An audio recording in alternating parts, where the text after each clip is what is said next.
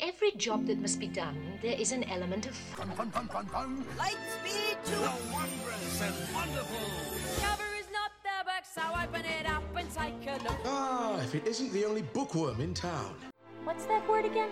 Inspired. Might solve a mystery or rewrite history. This is the story we needed to write, has been kept out of sight, but no more. So I'll read a book, or maybe 2 or 3. It's such fun to hum a happy working song. Ooh, a happy working song. I have to sing. I have to play. The music, it's not just in me. It is me. We're happier when you don't sing.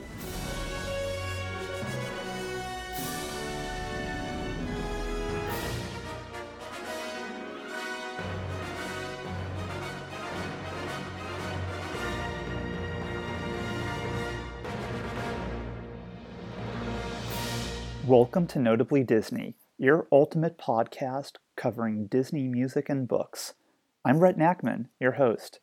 Here we dig a little deeper and explore the great wide somewhere about everything under the Walt Disney Company umbrella as it pertains to tunes and writing, from the theme parks and television screens to the Broadway stage and the silver screen. If it relates to anything Disney songs, soundtracks, books, articles, and other things that you listen to or read about involving Disney, we'll examine it here. On today's episode, I am excited to bring on board my buddy Trent Vactor as we discuss our top 10 favorite Star Wars film score tracks. And in this episode, we're going to cover our honorable mentions as well as numbers 10 through 6. So let's get started. Well, I am thrilled to have on our first official episode of the podcast my friend and buddy, Trent Vactor. Trent, could you please introduce yourself to the audience and why you're here to join me to discuss Star Wars? Oh, yeah, Brett, I'm very excited because Star Wars is something that goes way, way back. I can't think of a time when Star Wars was not a part of my life, and it's kind of blown up in the past couple of years. I kind of, there was a point where I didn't think we were going to get any more Star Wars. We were just going to have to keep on watching the same ones over and over again. But then when the Disney Lucasfilm merger came, it was like, oh, this is all new Star Wars. It's all coming down the line. So that just kind of reignited my passion for Star Wars. But yeah, I've just been a huge fan pretty much my entire life. And it actually resonates even deeper for me because my wife, who is also your friend, Brett, I guess the way we met was through Star Wars. So Star Wars kind of connected us just because the very first image I saw of her before I met her in person was her wearing a Darth Vader mask. And so that just kind of piqued my interest, my curiosity. And then from there, we started talking about Star Wars. We watched Star Wars together. And then just kind of from there, we are now married couple who like Star Wars. So that is a huge thing, a huge part of my life. It has been Star Wars, and the music of Star Wars in particular has been one of the soundtracks of my life. So that is when you gave me that opportunity and said, hey, I want to talk about Star Wars music. That's pretty much all you had to say. I was there from that moment on. So I'm very excited to be here. I'm very glad. And I look at my walls and I see Star Wars. I look at all of my music collection is there's a ton of John Williams. I actually saw John Williams perform in person a couple years ago, and he did a lot of Star Wars music at that set. So just Star Wars, Star Wars, Star Wars. I'm a huge Star Wars fan, and I'm just very glad to be here, Brett. Well, so glad to have you on. And yeah, I couldn't think of anybody better to talk Star Wars music. And I'm interested in finding out, Trent, when you first started watching the films growing up, at what point did the music first stand out to you, whether within the film or perhaps independent of the movies themselves? Yeah, I want to say, obviously the iconic theme of Star Wars is the first thing that you're introduced to when you sit down and watch the movie. And at that point, I think it was already part of pop culture when I was, I wasn't there in 1977 when it was originally premiered, but just knowing about that iconic theme of Star Wars was the first thing that introduced me to the music of Star Wars.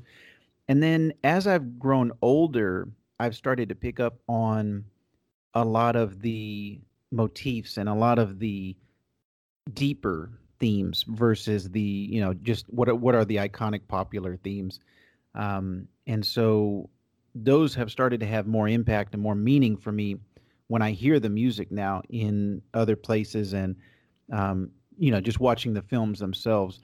So it started with that initial theme of Star Wars, and then it just kind of grew from there. And I think that's a huge reason why John Williams is my favorite composer of all time, is the Star Wars catalog, alongside his other brilliant work. But the Star Wars set in general is what kind of makes John Williams my favorite composer. So yeah, it grew from that initial theme, and then it just kind of went out from there. And then every time, when I hear a certain character's theme, it's like, oh yeah, I love this. Yeah, you're absolutely right. It is such a vast catalog of music because you have all these films, and even more than that, a number of themes and cues, as we'll talk about over this podcast, that really recur throughout the film. So whether it's the Force theme or Leia's theme or others, and we'll talk about both the more notable tracks as well as perhaps some more subtle ones that don't immediately register to folks. And yeah, I grew up on Star Wars too, perhaps not as pronounced as you, but I think my first exposure to Star Wars, and I think I talked about this on my little intro episode, was the notion of going to Disneyland in '96 and riding Star Tours. Yes. And I can't say I remember it extremely well, but what really resonated with me was, one, it was very thrilling, 4-year-old kid on one of the Star Speeders, and the music being just very encapsulating, and I was really transfixed to being in that galaxy far, far away. And then when the films were, the original trilogy was re-released in '97 in theaters, that was the first time that I actually saw A New Hope. Man. So yeah, it goes back quite a ways away, but I actually didn't really get into Star Wars probably more until, I don't know, late elementary school years. And then certainly with the prequels being released, then I was definitely really fixed on all things Star Wars. And certainly I didn't know a whole lot about film music back then, but I sure know what I liked. And certainly the power of the Star Wars scores really kept me hooked, and I want to listen to it more and more. And I remember, going to Target and getting the soundtrack for Revenge of the Sith and all that jazz. So needless to say, I love the music, and I'm glad to be talking about it with you today. So I'm hoping before we get started in talking about our list, and we'll get into that in just a few moments, we could maybe just focus for a few minutes on the composers of the Star Wars films. Now, if we were talking about this a mere 3 years ago, there would only be one name. It would be John Williams. But we also have the likes of Michael Giacchino and John Powell through their work for Rogue One and Solo. But I'm hoping we could maybe talk about our thoughts of these composers more generally, and then their work for Star Wars. Yeah, and that's something that I've been interested in as well, because as I think we talked about with the Disney merger and buying Lucasfilm and everything, as the Star Wars universe has started to expand as far as what stories they're telling, they've started to expand with what composers are creating music for it. And John Williams is also not going to be around forever, so just the amount of music that he's already put out into the world has been fantastic. But it will be interesting to see as it moves forward how each one of these new composers puts their stamp on it. A lot of John Williams themes are kind of reused, throughout Star Wars, and whenever someone new comes on, you see their interpretation, their kind of hints at it, and then kind of what they're able to put on top of it. And Michael Giacchino has been one of my favorite composers for a while now, through Pixar, and then Sure. through a lot of his live action work as well. But his work on Rogue One was something that I thought was very well done, and the one that really stands out to me, which also is my favorite scene in Rogue One, is when Darth Vader shows his full prowess, and that's the one that has the most impact on me from Michael Giacchino. But yeah, I think just kind of each person putting their own new spin or stamp on it has been interesting to me to watch, and I'm interested to see as it moves forward, as we go into the Mandalorian and some of the next films. J.J. Abrams coming back for Episode 9, and I want to see what happens there.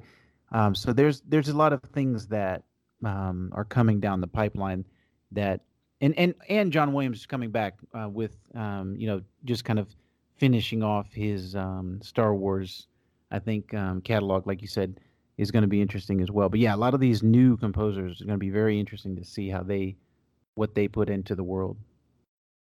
And it's so interesting to think, too, that someone like Giacchino, who really came into prominence in the early 2000s for his work for Alias and Lost, broke into the film score scene with The Incredibles and so many other major hits. And then to be tapped for Rogue One, and I'm sure we'll talk about Rogue One music shortly, but he came into that late in the game. He whipped up that score in a very short period of time. I think Alexandre Desplat, has that classic Hollywood sound. He composed Benjamin Button and others. He was originally slated, and then here comes Giacchino, and he made it rock. So, and then John Powell, I best know him for his work for the Bourne films with Matt Damon, and those action packed scenes and themes are very much evidenced in Solo as well. So, and then who can forget how John Williams' legacy and his influence is found really throughout Rogue One and Solo too. Just three fantastic composers. So we're gonna talk all about them. So as we get started, just a little bit of context of how we developed our lists. So when I reached out to you, Trent, I basically said, let's come up with our favorite Star Wars film score tracks. Now, the reason why I had said tracks at the time was because, soundtracks themselves are so substantial, and sometimes there's some clunky tracks in the mix and some standouts. So I'm thinking, okay, you know what? Let's center more on the individual tracks. But we're talking about 10 live action films, and really 4 of those have just come out over the past 4 years. So we have a lot of music to try to sort through and determine, okay, which ones are standouts for us. So the goal here was for each of us to identify our top 10 favorites, as well as some honorable mentions. And as you'll hear from me in just a moment, I could not just keep it to a couple honorable mentions. I have 5. There's a lot to sort through. We'll incorporate some cues from the different tracks in the background that I'll put into this podcast later. And so we'll just go ahead and get started. Okay, so first we're going to discuss our honorable mentions, and I'm going to turn it over to you, Trent, to first share which was one of your honorable mentions that didn't quite make the top 10. Yeah, and this kind of goes into the iconic themes that I was talking about. With the things you think about when you think about Star Wars music, and it didn't quite make my list, but yeah, I wanted to make them honorable mentions, and they're kind of connected. They're the Cantina Band music that plays in A New Hope, and there's two distinct versions of that Cantina Band. But I'm a big fan of jazz music in general, and it feels just kind of like space jazz, and it's just like very just kind of, especially with the second one, the Cantina Band #2. It's just very space groovy, kind of a jazz feeling to it. So I really love that. John Williams, even just going back to that original score in A New Hope was kind of like playing around with, okay, what can we do in space, and what's kind of a jazzy theme that can feel otherworldly. And the Cantina Band, it's iconic. Every time someone hears it, it's kind of, a lot of times it's played for laughs when you hear it in other places, but it immediately impacts you as soon as you get into the cantina in A New Hope. And the first, like, okay, this cantina music, I know what's coming up. I know after you've rewatched it millions of times. So I love that, both cantina themes, really. I love both of them. Well, I think it's interesting, too, that you talk about this, because this is one of the few times in the Star Wars films where there is music being played in the movies, right? So I think we got a little bit of that in Force Awakens when they meet Maz. Yeah. Mm-hmm. And then in Solo, you have that like 70s era disco-like environment where Han and Chewie enter, and that's where he reunites with Kira. So it's so rare for there to actually be music directly on the screen, right?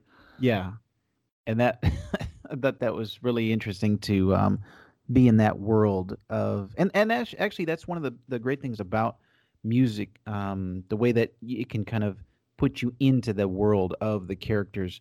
It's one of the best ways to kind of immerse you in that world, and also do world building of, okay, what is this planet like, or what is this place like that they go to? This is the type of music that they play in this. So it's very good at setting the mood, the atmosphere, and then also kind of putting you in that place. So yeah, I think that's very interesting, like you said, because a lot of stuff in Star Wars, I guess you don't want it to feel dated. You want it to feel like, okay, this is, even though it's a galaxy a long time ago, it still kind of has future aspects to it, and so you don't want it to be dated, or you don't want it to not feel timeless.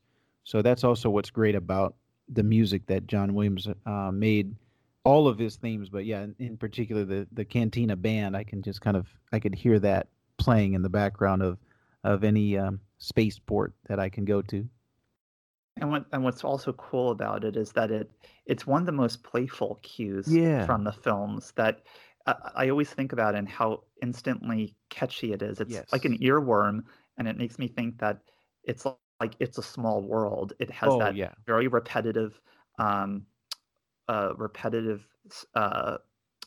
piece that you just hear round and round and round again and again and again, and you just instantly smile.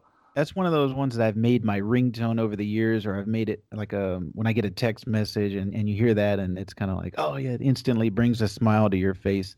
And that's what, a lot of our music that we're going to talk about today, what was the emotion and what was the feeling that it brings to us. And the Cantina Band is just kind of just joyful, playful feeling. And I have to add too, knowing how Disney loves integrating different properties into the theme parks, I think it's only a matter of time that after Galaxy's Edge opens, they're going to try to bring Star Wars versions to some of the classic attractions. So I think it'd be great to have like a Cantina Band scene in It's a Small World, because it's a different world. Yes. But I would be such a Disney pariah if I actually really wanted that to happen. Like nobody would want that Um, unless it was a separate attraction in itself. oh man, I would stand in line for that. That would be great. Or there could just be like a Star Wars holiday special Yeah, edition of the theme park attractions, yeah, but not like the holiday special. yeah. But I could see that. Yes. yeah, well, my first choice would be to see B. Arthur as a version of Madame Leota from the Haunted Mansion. Oh man, that would be great. Disney Star But I get, Wars synergy is fantastic, Brett, and I love the way your mind works. and hey, she was with Golden Girls, which was for the Disney company, so it is a Oh lot of man. synergy there. They have some old recordings; they can just project her into Madame Leota. So I think it's perfect. But Oh I guess that's for another episode, right? Star Wars and the theme parks, how to redo the attractions. yeah, But with the music and book focus. that would But be great. let's turn it back over to you. What's another honorable mention on your list? Yeah, really I think we can I hate to do like a cheat of both Cantina bands because like they are two separate themes and they have their own kind of feeling to them and like I was saying the second one in particular is more like jazzy. So those were really the ones that I didn't want to kind of include in my main top 10, but I wanted to make them honorable mentions. So I kind of put both of them as I did a little cheat. I put both of them on there, but I counted them as two separate honorable mentions. So that was kind of Gotcha. the Cantina Band in general is my honorable mention. Okay, well, that's awesome. And I agree, and I think it's good that you included that on your list, because you'll see that my list is a little bit different, at least for honorable mentions. And I really give you a lot of kudos because you could just kind of keep it down to one, whereas I had some tough decisions to make, and I ultimately realized I have to have five. So Yeah. so just to mention them briefly, and we can talk about the films as well, which will re-enter at different points throughout our lists. But one from mine is from Star Wars Episode 3, Revenge of the Sith, and the track is called Anakin's Betrayal. And Yes. it's perhaps one of the more gloomiest and just nastiest themes from the standpoint of that it essentially epitomizes his turn to the dark side, which we had seen being hinted at throughout, Phantom Menace and certainly Attack of the Clones, and then it just comes out in full force, particularly in this track. Yes. It has a very somber tone. We have the use of choir and string instruments. It has a really epic, just dark tone, and I consider it to be very haunting because of that subtext. Certainly, on its own, if you just listen to this in an orchestra or some other venue, you'd think, wow, that's dark. But knowing that this complements Anakin's backstory of just gradually having those darker feelings and then essentially becoming eventually Darth Vader, it's chilling. Oh yeah, for sure. And that was one of my favorite moments of Revenge of the Sith, which is my favorite prequel, by the way. But yeah, that haunting, like you said, that's a perfect descriptor for that. That haunting choir and that feeling and that mood behind it is perfect, and it just captures the sadness of basically, what he has to do or what he feels he has to do in order to get what he wants, basically kind of sacrifice these younglings and turn to the dark side just to save what he treasures the most in the world. So that very powerful and very very epic music. Yeah, and I think too, obviously, the prequels before Revenge of the Sith, so we're talking about Phantom Menace and Attack of the Clones, also had some darker elements. But like here we grew up with Anakin as Mhm. just this cute little moppet living on Tatooine, riding his pod racers, and then as you're saying, we're seeing him kill kiddos. So it's just it's disturbing. Yes. But and I think what's really nice, and John Williams utilizes the choirs so nicely in the prequels because it Yeah. just gives off this just epic vibe of like that there are such huge stakes here, and it just elevates the material all the more. Yeah, man, and we're going to talk about it in another one of our selections later. But yeah, the way that the choir is utilized, just it's a great tool in John Williams' tool belt to pull out and kind of induce the type of feeling that we really want out of this one. And like we said, for Anakin's betrayal, it's kind of sadness and kind of regret that, oh, we have to do this. It's kind of, we knew him as a great man, but he's doing some not great things in this section. So yeah, it was just on top of the epicness of that moment. It was just kind of fantastic to hear that music. Cool.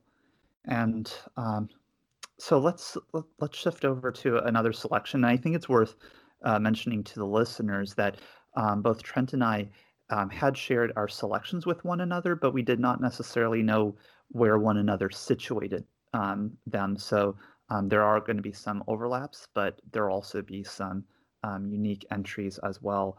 And one that I certainly had to include as an honorable mention, although it did not quite make the top 10, is from A New Hope. And the selection is Ben Kenobi's death / TIE fighter attack. So this is kind of a combined track of sorts in that it spans several signature scenes from the original 1977 film, and it comes at the climax when we see the loss of Obi-Wan, or Ben Kenobi. And we also hear, just very briefly, the return of the binary sunset cue. Yes. That comes right when Luke is coping and dealing very briefly, and I emphasize briefly, with his death, because then, then they're out, flying around the Death Star. So, but our noble heroes, Luke, Leia, Han, Chewie, they're fending off the pesky TIE fighters aboard the Millennium Falcon. And it's such a great action cue, particularly the latter half, that it has the ba bum ba bum bum ba ba ba ba bum. Yes. And how can you go wrong with that? That's signature Star Wars. Mm-hmm. We hear those brass instruments out in full force, and you also hear elements of this theme from the original Star Tours, which I had mentioned earlier. So no longer in the Adventures Continue, but in the original iteration. So it was perhaps one of the best moments to translate from the silver screen to the actual ride. So that's one that I had to recognize, but ultimately I felt like they were stronger tracks than this. Yes, that is great selection there, Brett. I love that that it's a great march amongst the catalog of John Williams marches. Just kind of gets you kind of pumped up. It's like, yeah, let's go fight. Let's go kill the Empire. Let's get them. So yeah, that one is one of my favorites as well. And I really it's always funny to kind of think about, okay, where do you draw that line of, these are my favorites and these are the ones that they were almost my favorites, but I had to kind of leave them off the list, whether it's, our favorite movies of the year or our favorite songs of the year. It's always kind of interesting where you kind of draw that line. So I'm interested to hear your other honorable mentions. Sure. Well, another honorable mention of mine comes from Return of the Jedi, and it's a very playful cue. It's certainly one that wouldn't come right after the Anakin's betrayal um, theme, but rather Parade of the Ewoks from Return of the Jedi. And I can't say Return of the Jedi is in my top few Star Wars films, but I sure appreciate this theme, and there's a heavy reliance on woodwind instruments, and it has a nice little pitter-patter sound at the opening that kind of makes you think in your head of each of the Ewoks taking one step, and just the little movements of those cute little creatures. And it has a bit of a hummable sound to it that eventually builds in that excitement and emotion. And what's also nice about this track is that, at least what I like about it, is that it takes some unexpected turns because there's some unusual sounds and instruments being used in different ways, but it still harkens back to that original Ewok melody. And it's, again, when we think of Star Wars themes, the Ewoks, it doesn't come to mind immediately or even in people's top 5, but I think it's worth noting that it's a light and heroic type tone that just puts a smile on your face. And it also makes me think of some of the music that was used in, albeit more dramatic, with John Williams' theme for the Olympics back in the 80s. There are some moments that I feel like have some parallels there. Yeah, definitely. And that's, it's always fun to hear John Williams' music, kind of the signatures, or, what you kind of think of. Oh, yeah, I can pick that out. That's John Williams. So, yeah, it has that kind of, like you said, the same kind of undertones. But I also like that kind of fun, those creatures of the Ewoks, and kind of what they're about, and the little march that they have, and kind of, it feels like it's them on the flute almost. It's kind of like just these little guys. They have this little sound, and they're on their way. They're marching. A lot of marches, like I was saying about John Williams. But yeah, that's it. Also, it feels like it's perfect cue music when you're waiting in line for something at maybe Disney or some other place. But I feel like that's kind of like fun music to listen to while you're waiting. Yeah, absolutely. Two and others. actually, go ahead. can I go right ahead? I am also a large video game fan, and there have been a couple Star Wars video games, and in there's a game called Star Wars Battlefront Part 2. They play this song, The Parade of the Ewoks, when you're playing as an Ewok. So if you select a character and it's an Ewok, that music starts playing. That's so cool. And I think that just really demonstrates how music can be utilized for so many different purposes, and how specific. That's awesome. Yeah, now I need to play that game just for hearing it in that context. Or I could just go on YouTube and watch someone else play it, right? So Yeah. But two other honorable mentions, and then so we then can shift into our top 10. But another one comes from A New Hope, and I'll just mention it very briefly. It's the iconic throne room theme, which comes at the, of course, finale of A New Hope. And it just feels very magisterial. I didn't quite put it on my list because I felt like I wanted to highlight some more obscure tunes. But I think it really conveys a lot of excitement and sense of pride. It feels like something you would hear at like a banquet or some just really impressive regal event, and certainly that's reflected in the scene itself. Oh yeah. Yeah. Go ahead. Oh yeah, I was gonna say that was I love that. I feel like a broken record. I'm gonna say I love that on every single one of these, but yeah, that regalness. John Williams did a great job of capturing that in the actual piece itself. Absolutely. And the last honorable mention that I have to share, it's very brief. It's only about 2.5 minutes. It's from Solo: A Star Wars Story. So this is the first time that I'm going to be mentioning a different composer. So not John Williams, but rather John Powell. And this track is called Lando's Closet. And you might be thinking to yourself, one, hopefully you've heard Solo, you've seen Solo. You'll see on my list, Trent, that I quite like Solo for a number of reasons, and certainly its music. I'd consider it the best score that I listened to in all of 2018. Oh, nice. But what I really appreciate about Lando's Closet, it comes at the time in the film when Kira and Han have reunited. They're back. They're on the Millennium Falcon.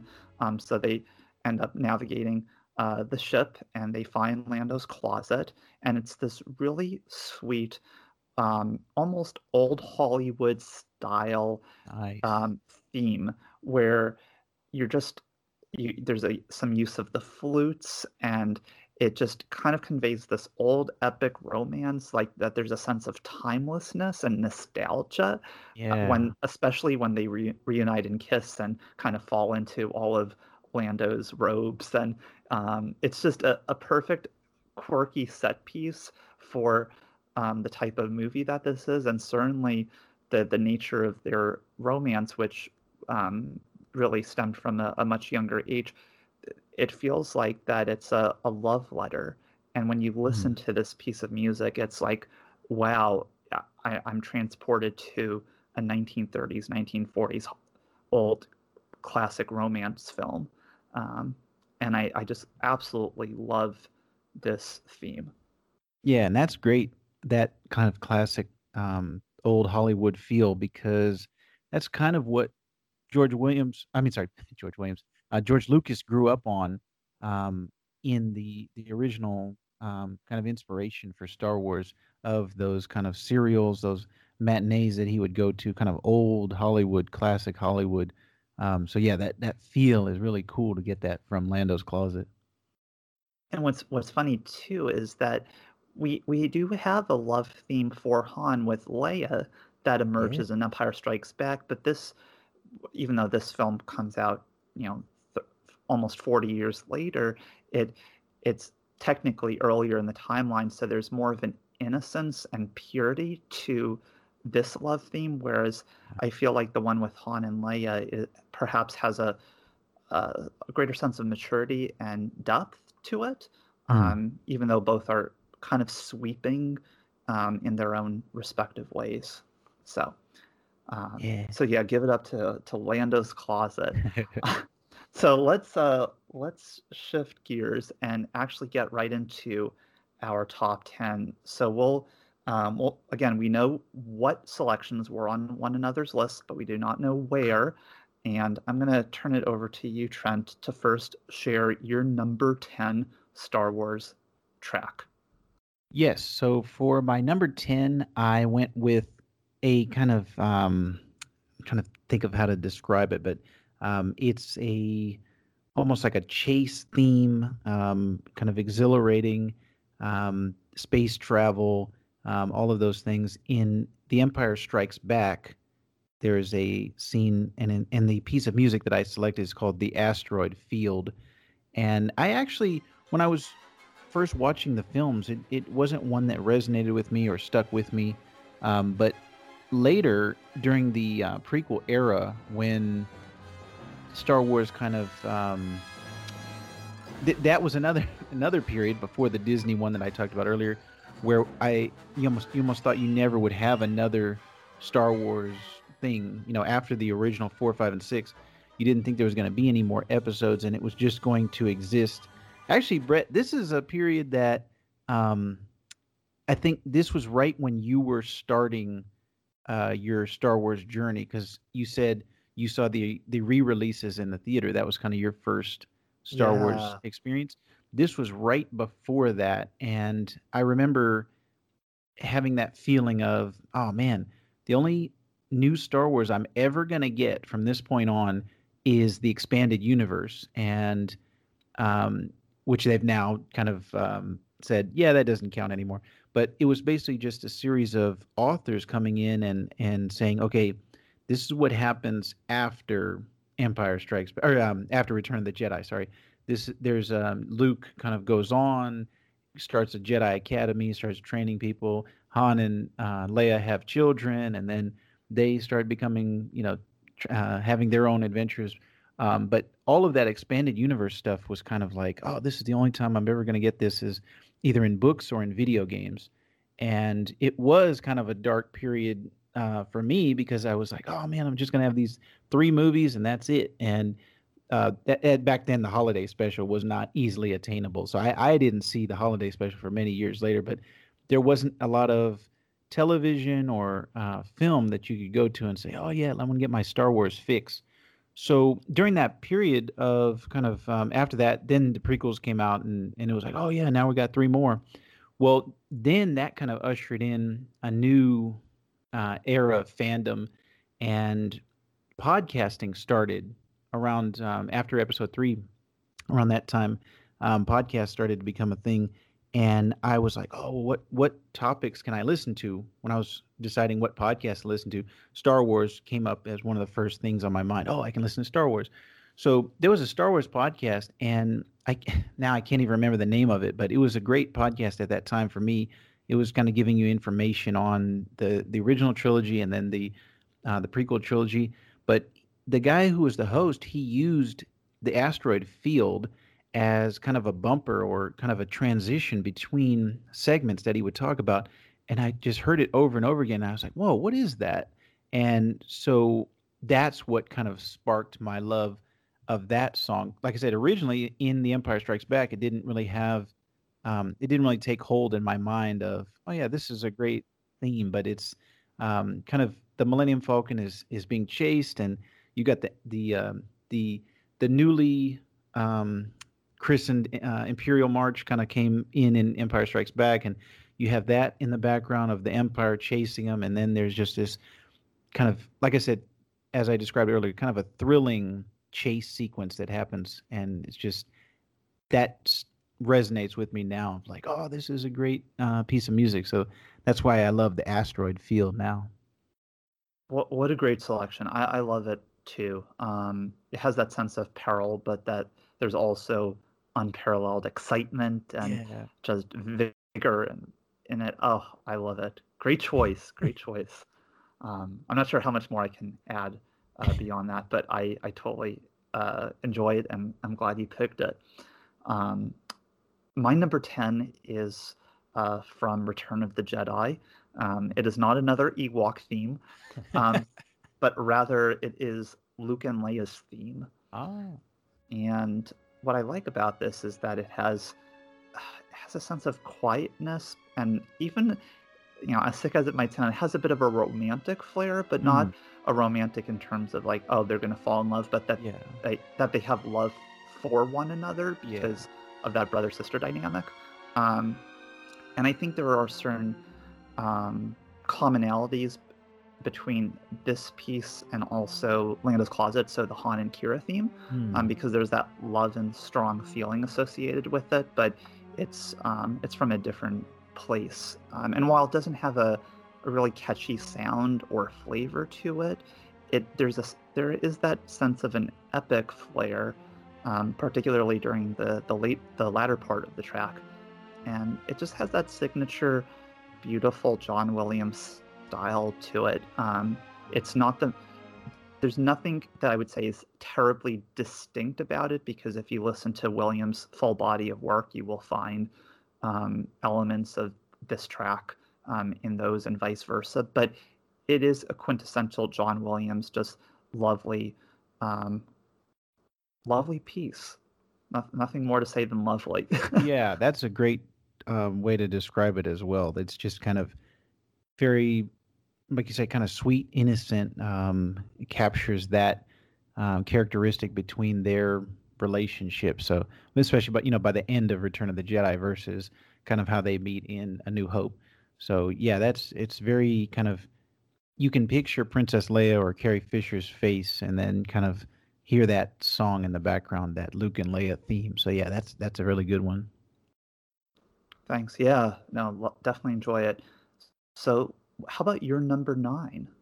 Yes. So I wanted to kind of, I guess, stick with another chase theme. There's another, also coming from Empire Strikes Back, there's a theme called "Escape from Cloud City," and it's the description is kind of right in that title there. It's the Cloud City sequence of Empire Strikes Back is a really fun sequence of getting introduced to Lando, and then finding out that there's kind of more people out in the galaxy that Han knows, and just which also kind of leads into what you like from Solo, kind of having more more pieces to play with, and the relationship between Han and Lando kind of stems from the introduction of Lando in Cloud City in the original, and it's just kind of Cloud City itself is just kind of a beautiful setting and backdrop, and this is also kind of the place where we get the "I love you, I know," kind of that's where the love of Han and Leia kind of really gets encapsulated the most. Empire Strikes Back just kind of builds, but in that Cloud City sequence is where you get that iconic line, and this is also kind of where Luke kind of finds out some information, and there's a lot of stuff that's going on in the Cloud City sequence. John Williams is just kind of a master at that thrilling, exhilarating music. So I really like a lot of that music that he puts out there. So this is kind of another one on my list as well. Yeah, such a great choice as well. And what's interesting about this piece is that it's really, really long. Mm-hmm. I think it's maybe like 8-9 minutes. Yeah. So there's a lot that's packed in here. There's the Force theme, the Imperial theme. There's so much that it's just like a package deal of different Star Wars themes, but also having some original elements of it too. And this is also another one that kind of was used in that, what I was talking about earlier, about kind of like a bumper or transition sequence between in the podcast. And it's perfect when you have these kind of and it's also kind of background music while kind of discussing things. So I would have never thought, listening to it as part of the movie and then listening to it on a podcast, they're just kind of the flexibility of it, it just kind of is great about John Williams' work. Is like, oh, I can fit it here or I can fit it here, even though it was not intentioned, specifically for a podcast, kind of using it in that context, just kind of is fantastic. Just kind of the way you're able to be flexible with it. So this one also, it has a specific part to it, just like with the previous one that I kind of always think of, and this one is kind of like that dun dun dun, like that really encapsulates the whole thing. And like you said, it is a very long piece, but that specific sequence is what I really love about it. Great. Well, I think it's probably almost fate that my number 9, it's not the same track, but it has some similar elements in that there's a lot packed in here. And so my number 9 is from Last Jedi, and the track is "The Rebellion is Reborn." Yeah. What I love about this is that it combines a bunch of different themes. So you have Rose's theme, which has a very sweeping and lovely and exciting feeling to it, and that's very much throughout the whole film. Rose's theme is splattered all over Last Jedi in all the best ways, but you also get Luke and Rey's theme, and they have a kind of an interesting dynamic that we see evolve throughout the film. But these two themes are actually woven together in Rebellion is Reborn, among other pieces of music, and it really symbolizes the reemergence of what seems to be a fallen group of individuals who don't have a lot of faith, but there is still that faith that that they can have their a new journey, so to speak. And I absolutely love the music when with Luke and Rey, and that the tension that is really reflected in this piece, where you have the horns and it's just so dramatic. It encapsulates what Star Wars is about, where there's always a sense of combat, and it's not always with weapons, but also just relationships and trying to understand other people's motives. So for those reasons and more, I really appreciate The Rebellion is Reborn. Very nice. The fact that you can select that, and but actually Solo would be like the most recent, but if we kind of think about John Williams, the scope of his work or his career, and you say from in Star Wars in general, from 1977 up until 2017, looking at that, how can he continue to create memorable themes that are unique, as well as building on top of previous ones that he's already shown us to be brilliant? It just kind of boggles my mind. So for you to select something from Last Jedi and also have something from New Hope on both of our lists is like just amazing to me. I think it's such a testament to how incredible John Williams is, and really that I think we have a lot of exciting things that we can expect from him in Episode 9, because Last Jedi had some great new tracks, and the fact that we got a great theme with Rose is really representative of that. So let's what's your number 8? My number 8 selection comes from A New Hope, and it is also another one of those kind of iconic pieces that you think of when you think of Star Wars. A lot of those came out of A New Hope, and it's the very end sequence when everyone's getting their medals and Chewie gets left out, but it's the throne room kind of end title sequence of A New Hope. And man, there's so many great marches. It just continues to come up over and over again. But just this march of dun dun dun dun dun dun, like, and it feels very regal. And I'm sure George Lucas kind of said to John Williams, this is what I want. This is the type of feeling that I want to come out in this sequence. But yeah, it's just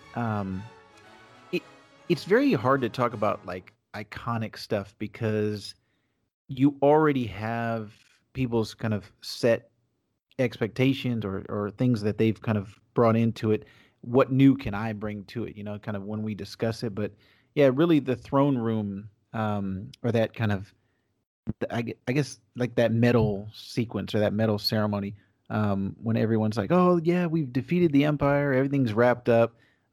If there isn't another movie after this one, this can all be self-contained. This was a happy ending. We all went home happy, right? So all of those things kind of encapsulate into this song, and really, I love that kind of happy ending to it.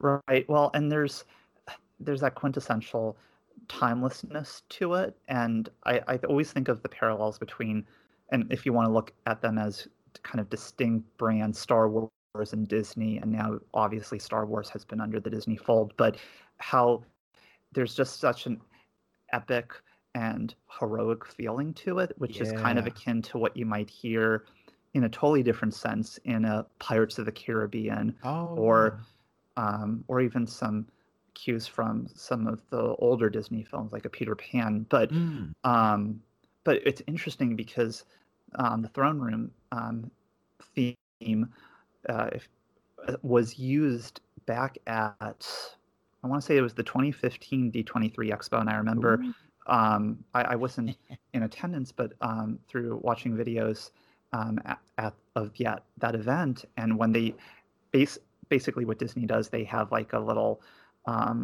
several minute video that just showcases all of their different properties and products and things, and this was the piece of music that culminated that video, to show whether it be scenes from I don't know, Modern Family and things on ABC to the theme parks, like everything exciting and awesome about Disney had this as the background. Oh wow. And I'm thinking how perfect. Yeah. Because it's uplifting. And when we think of the Disney umbrella, I think that's a word that may often come to mind, that it just not only puts a smile on your face, but it makes you feel revved up and excited. Oh, for sure. Yes, that's perfect. And that's another one of those kind of repurposings that I was talking about, the flexibility of John Williams music, being able to use it in multiple scenarios. So yeah, definitely if you want to get that feeling of, oh yeah, let's get pumped up, let's go do it. That's a great one.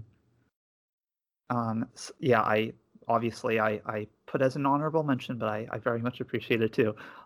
So my number 8, we're going to head to the prequels, and it's a piece of music that I appreciate for a number of reasons, and one of them is because it was one of the first pieces of Star Wars music that I played on the piano, and the piece of music is Across the Stars. Ooh. So this is another love theme. There are a bunch of them on my list, but this is for Anakin and Padme, and it has a sense of urgency and uncertainty because that's essentially what their romance is. They're not supposed to fall in love. They shouldn't. It's like a romantic spell that they're cast with, and they just have to deal with it. There's an epicness to it, and that their love is bigger than them.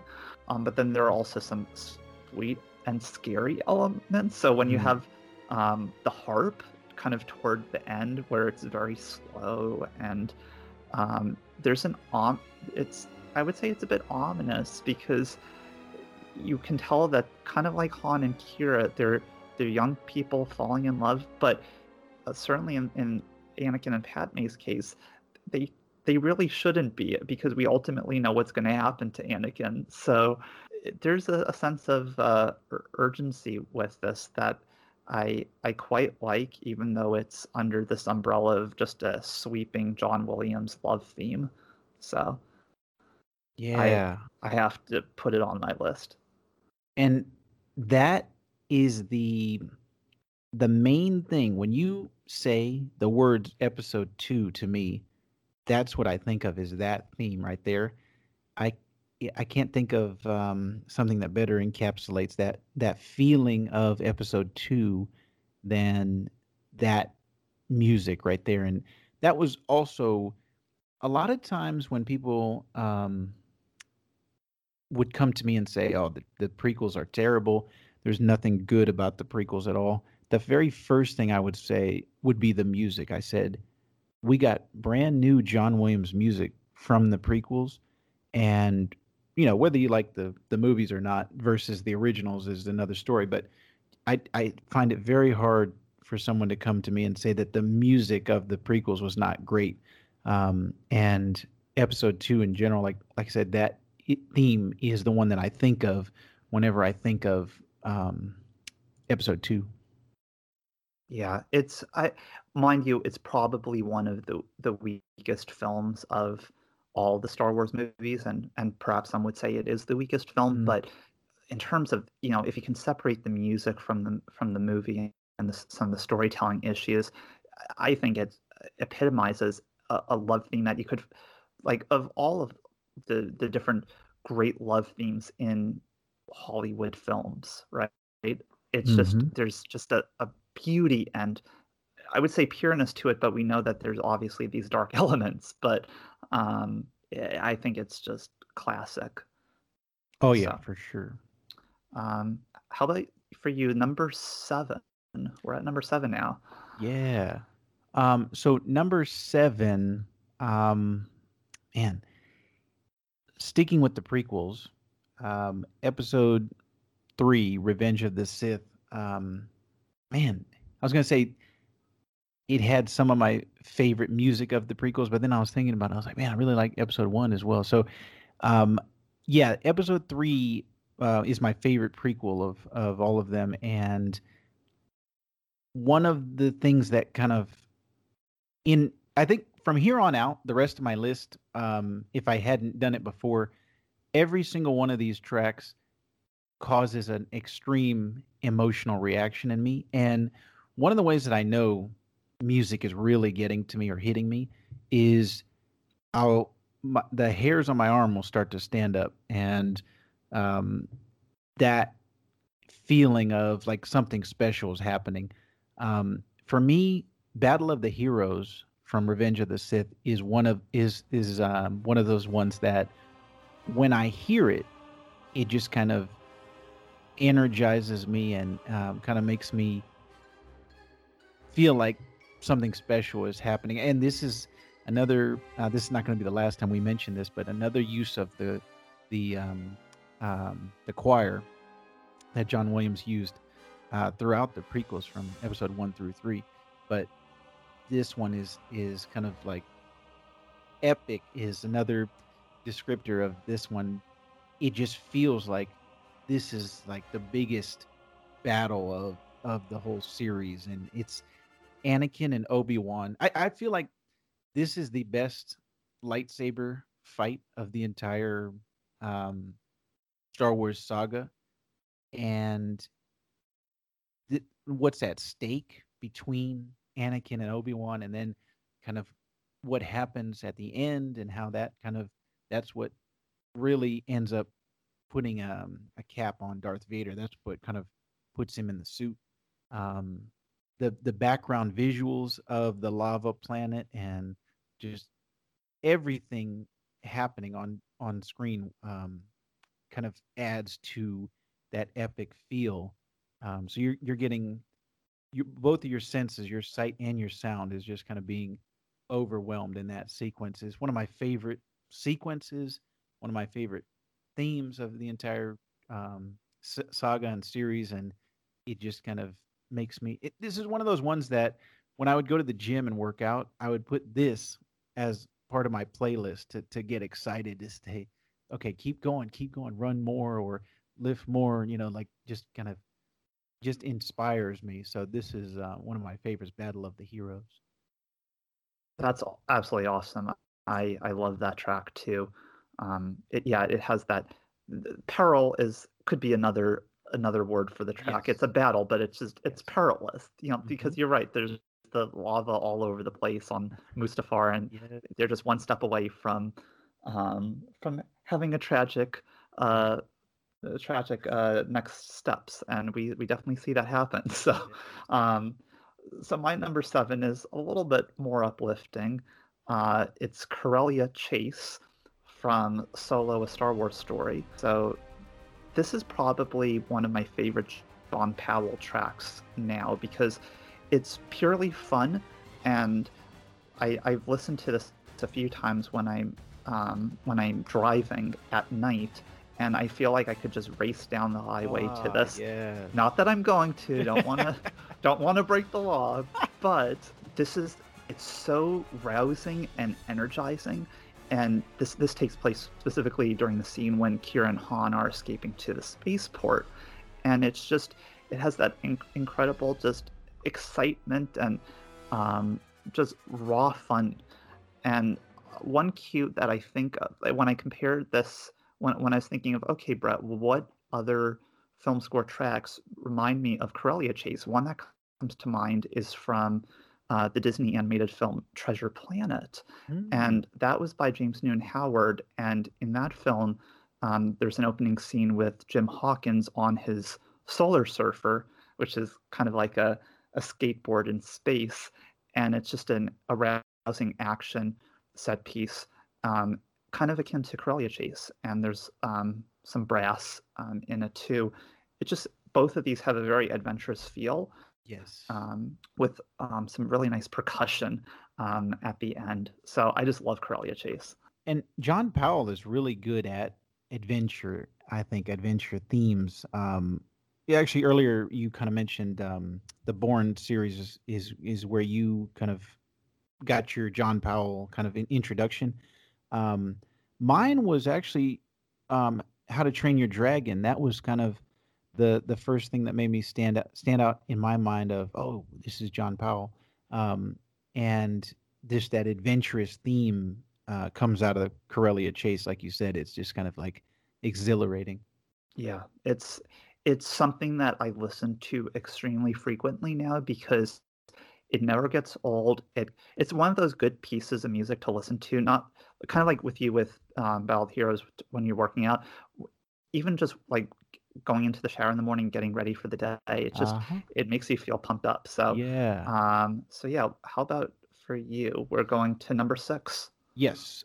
This I can also place in that exact same category of Battle of the Heroes, and not surprisingly, because it is also another one that uses that choir and gives you an exhilarating feeling, also associated with another one of the best lightsaber duels of the saga.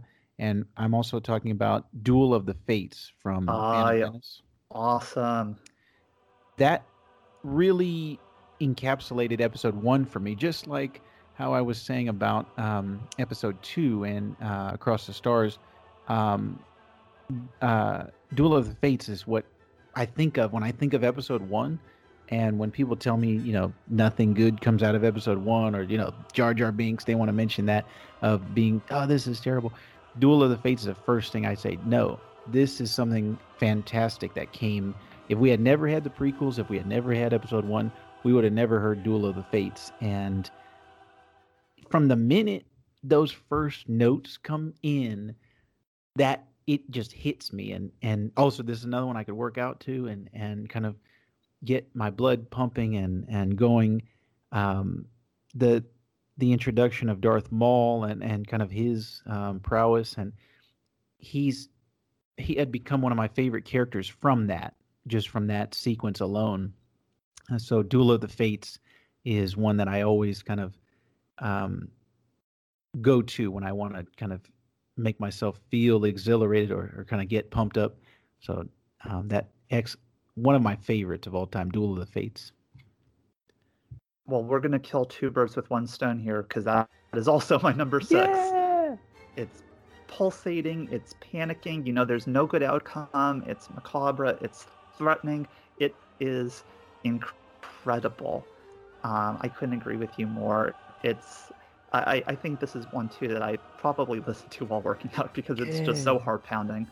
And what's also especially interesting is that you have this intensity, but then there are some moments that are quieter, and there's some subtlety with the woodwinds, with the brass. So it's just, there's some nice contrast here, which I think again is very representative of Star Wars, with these the light and the dark, dark side.